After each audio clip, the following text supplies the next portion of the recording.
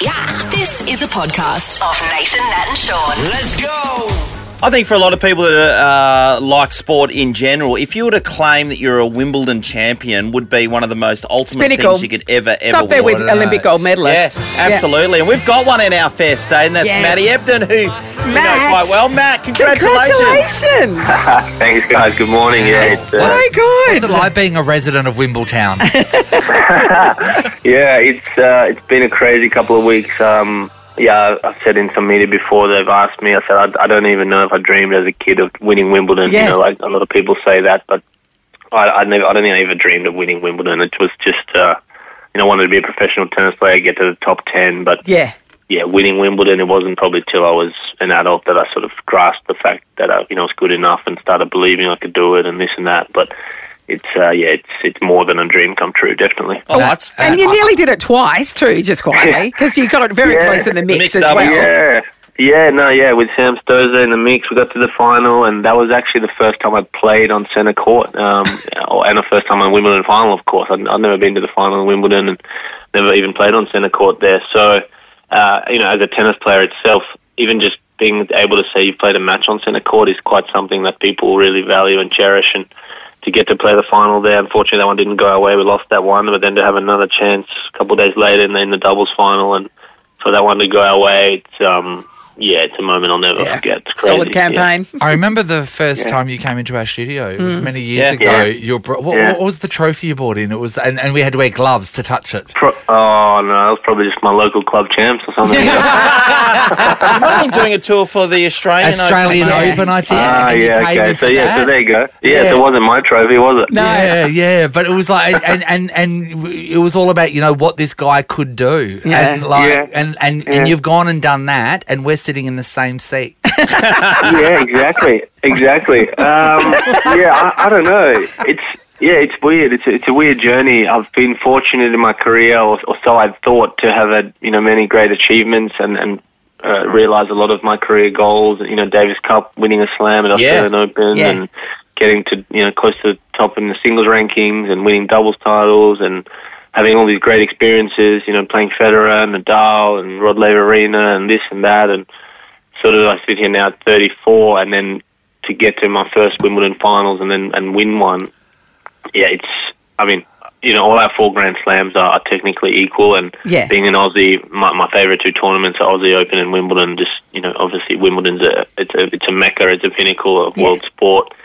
To play on centre court at Wimbledon and win, it's a really weird experience. I don't know. There's magic. There's auras out there. It's weird. You sort of feel like you're not in control at all, and you're just sort of hanging on the side of sort of fate or destiny, waiting for it to play out to see if you're on the good or bad side of it. Really, it's really weird. Well, the one thing, Max Purcell being your partner was absolutely outstanding, saving a couple of match points in that game. But so you get to the end of the match and you're victorious, and then a part of the dream is that royals come down and they're part of present you the trophy and everything. Poor little Prince George, boiling hot in his suit. Which royals did you get? Well, so Kate Middleton was there on that day, and she was watching the first set or two of our match, but she'd obviously been there since 12 o'clock. They'd had the women's singles final, so they were all there before that. They did their lunch, and they had the women's singles final. She does that, and then she's meant to sort of stay and probably watch our match and do that. But we took her 4.5 hours after that. Yeah, so you only went 5 sets, didn't you? Exactly. She was there for 9 hours, so she didn't last the whole match, and not many people did or would have. So fair enough. But it was cool. I mean, Kate Middleton was there, Tom Cruise was there, and all the royals and boxes and all that. It's a spin out, isn't it? Pretty cool. So do you clock them when you're on court? Like, do you know straight away? Oh, there's Tom Cruise. Like, or is it just a wash? I saw Kate. I mean, she's sitting right at the back of the middle of the court in this shiny golden yellow dress. So, Kim, my wife, she really liked Kate, and she's a fan of Kate. So I definitely sort of knew Kate was there. But by the time it came to the trophy ceremony, when it was 9 o'clock at night, it was so much had happened since then. I couldn't even think straight. Never mind think about who was giving me the trophy. Yeah. Hey, Maddie, I want to know preparation before a game, right? What does a tennis player eat before a big match? Because we know some sports, someone will eat like a big plate of pasta or whatever. Yeah. But what do you eat? What happens? That morning, I'm pretty sort of religious with what I eat. I wake up, I always have eggs on toast, and I think I had some avocado as well. Coffee, so poached or scrambled? Or fried? Just fried was the easiest. Yeah, Kim actually just whipped them up for me in the house, so that was just quick and easy. And then I go and go to tennis, warm up. Shout out to the Woodies that came on court, or Mark Woodford came and warmed up with us. He's a left-hander, so we had to get some left-handed serves at us. Yeah, good. So that was nice. And then eat again after that warm-up, a couple of hours before the match. For me, it's salmon and a lot of rice and just olive oil. It's a bit boring, but... Okay. the carbs. It's fuel. It's fuel. Carbs, bit of protein, and then just worry olive oil, not even sauce. So, a lot of hydration. Hydration. Yeah. So massive. Yeah. Once the game's over, do you smash 10 burgers or something, or is it that sort of situation? We didn't eat for quite a while after, but it's funny. We'd obviously been out there for 4 hours. I think 4 hours and 11 minutes, and pretty long, pretty physical, and draining, and emotional energy, everything. But I finished the match, and I felt like I'd just woken up in the morning fresh as a daisy, high on adrenaline, and just I just had endless energy, and my body felt amazing. I felt like I just could fly. Eating victory. It was strange. So they gave us. So in the locker room, Max and I smashed a beer. They had beers for us. They had champagne, and then the sort of chefs came and asked for all our crew to come and celebrate. What do we want? So I said, just send us a whole bunch of pizzas. So they brought us all nice. boxes and boxes of pizzas. We had pizza, and then we had to go around and do all the media runs. I think we jumped on the project and Today Show and this and that and blah blah blah and press conference and back for more pizza and champagne, and then we finally got out of there, and then we had to do drug doping. You got to go down a drug test. Came back 100% pizza. 100% alcohol. No. Yeah. And then so it got to midnight, and there was sort of time.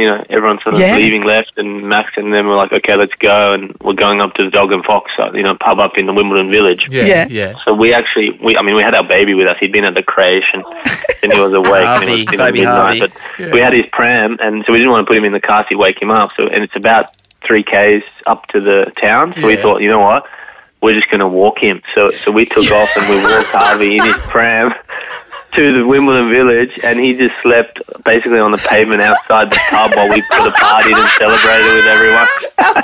Get away with it when you're a Wimbledon champion. That's Australian. Yeah, there's videos of it on my Instagram, and we made sure we got a document of it for Harvey. One day we'll show him. It's pretty funny. Oh, yeah, that's so great. You mentioned one thing before, and that was the Woodies, and they're Australian folklore, really. Yeah, that's right.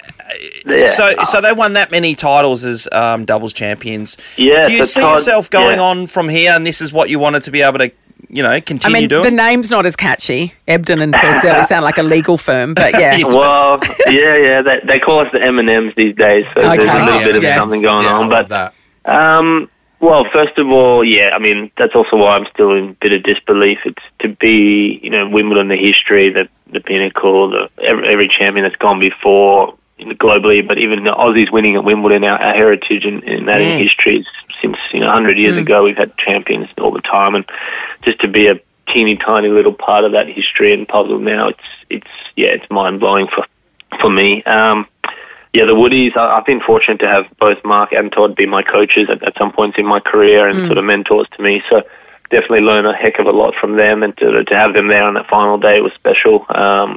Todd's nickname is 9 times. He's won Wimbledon 9 times in doubles and mixed doubles. So I heard yours is 9 inches, eh? From Max, or?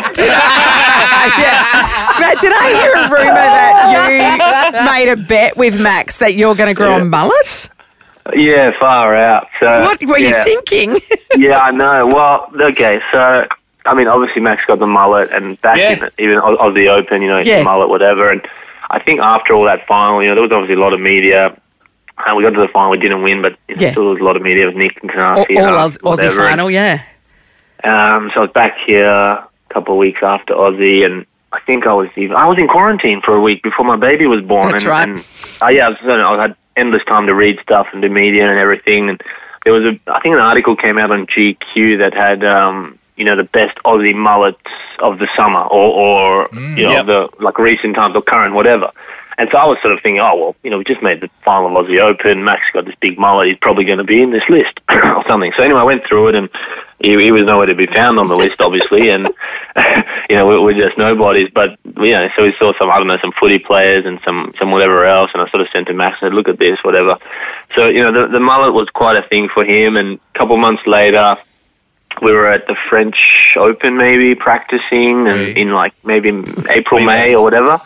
And I think Max put a picture of us practicing with some Aussies, and then I sort of reposted his picture and put a poll on my Instagram and said, should Matt grow a mullet? I reposted it, put a vote, and, I don't know, hundreds of people said no, hundreds of people said yes, grow a mullet. I said no. My wife definitely said no. Max said yes. So we were left with this sort of thing, and it was a bit funny and whatever, and heaps of people were going, yeah, do it. Some people were going, oh my God, no, don't do it. Anyway, so it was sort of funny, and Max was like, yeah, come on, grow, you got to grow them up. I was like, no chance. But then I was just, Max, he's quite a bit younger than me, he's 24, so I said to him, I was like, I'm just going to put this out there, I'll just throw it out there. So I was like, you know what, mate, I was like, if we win Wimbledon, I'll grow a mullet for you to Aussie Open. I think his girlfriend was there. She heard, and we told Kim. I said to Max, I was like, look, if we win Wimbledon, I'll freaking do whatever he wants. I'll do cartwheels down the street, down, whatever. So we did that, and he'd actually forgotten about it. But it's quite funny. So the night before the final, sitting there with Kim, my wife, at the house, and just thinking about the next day, and I said, I was like, maybe confident or expecting that, we could maybe win this final. I said to her the night before, I was like, do you remember that? Like, if we win tomorrow, that's it. There's only one more match here. I've got to grow this mullet. And she goes, no. She goes, don't tell Max. She goes, don't remind him. He won't remember. She goes, don't remind him. He won't remember. And so the next day we spoke about it, and he didn't remember for the life of him. But it's out there now. What? You don't remember? Yeah, well, it's on the Instagram archives, like on the story, so you can check, you know what I mean? And then he goes, oh, yeah, the Instagram poll, whatever. And I'm like, oh, my God. Yeah, no, you're growing a mullet now. So now until the Aussie Open, it's happening, Matt. Yeah, it is. So, my hands are already a bit long. Then. Yeah, well, no, I don't know, 6 months. Yeah. 6 months I'm just saying, if Kim really loves you, she should grow one too. Maybe with an undercut? Yeah, now you're talking. Oh, nice. All right. Oh, Matt, look, we're so proud of you. Congratulations, Wimbledon champion. Not many people get to put that after their name, and you can. Well done. I appreciate it. Thanks for talking to us, buddy. Bye, bud. All right, have fun. See you guys. Nathan, Nat and Sean is a Nova podcast. For more great comedy shows like this, head to novapodcasts.com.au.